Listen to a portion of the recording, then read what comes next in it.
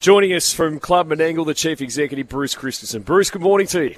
Good morning, boys. Thanks for having us out here once again, and you can just sense the anticipation for Saturday night. Had the draw yesterday, had the Harness Racing New South Wales Awards last night as well. That's right. It was sort of we decided to do the draw as part of that event. Hard to place that event now with the change of racing season. We're running a 31 December racing season, so a bit hard to place those awards. So we decided to combine those events together, and not surprisingly, King of Swing swept the pool with those awards. And of course, 12 months ago, was the first horse to win 3 Miracle Miles. So, as I say, that wasn't surprising. Bruce, what goes into a day like this in preparation for you guys? When do you start thinking about, what the day looks like and everything around, not just races, but everything else that goes on here? Yeah, well, it's months out really, where most of that prep around sort of what the day looks like, I suppose. I mean, I was just sort of chatting with a couple of guys that are here about weather-wise, and of course that's a massive thing, as we saw 12 months ago with the issues we encountered, and first time we'd had to actually postpone the race when we got most of the way through the program, and then got sort of hit with an almighty storm 2 weeks ago. Weather again impacted us with the electrical storms, and we had to push the races back. So things like that, whilst obviously you can't control them, they're things you do need to take into account. And so we'll start to really focus on the weather and what that looks like a bit later in the week when we're a bit more certain around what it's looking like. But in terms of the actual what's on with us, in terms of in addition to the racing, it's a couple of months out with that where you're really sort of looking at what you're going to have on. Do we have a forecast for the weekend?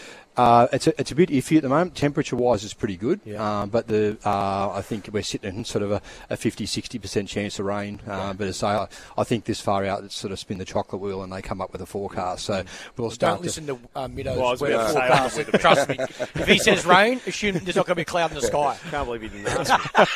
Well, it is completely different. Well, looks like it, and hopefully be completely different to what happened, of course, last year. But the industry in the last 12 months, has much changed, or is it, any exciting new initiatives happening? I don't know so much has changed. I mean, there's been a real injection of prize money, which is fantastic for the people in the sport, but also we'd like to think to encourage ownership in the sport as well. So there's certainly been strong injections in prize money.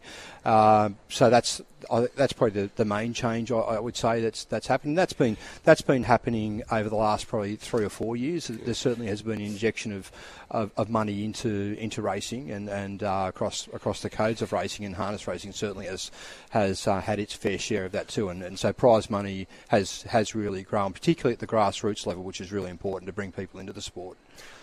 We mentioned King of Swings won the last 3, and you're going to honour King of Swing even here at the club? That's right. Well, actually, the area that we're in today, which has been the Macarthur Pavilion, which the Macarthur area that we're sort of so proud to be a part of. But we will actually rename this area to the King of Swing Pavilion on Saturday night. So we're hoping we're going to have the horse here, but he's doing his other job at the moment. Now it's a stallion, and so they decided that might not be the best time to bring him out here. But we would love to get him out to the track for people to sort of pay their respects to him and the job he did as a racehorse. So that. The formalities around the naming of this area will happen as part of the action on Saturday night. The race itself and the buzz to come out of the draw yesterday. Pretty dramatic draw, wasn't it? Particularly with Captain Ravishing, which had been favourite, no longer. Yeah, and I mean the draw, as it often does, changes perspective on things. So what we have now seen is a really open race. That gate speed's going to be so vital to see what happens when they get to the first turn and how it shapes up. So, but I mean, as the betting shows, it is now a really open race. So I think you've got sort of in addition with Honolulu Bay, but you've got sort of probably four I think chances around under the $5 mark. So it shows sort of what that barrier draw has done for the race. Have you got an early lean?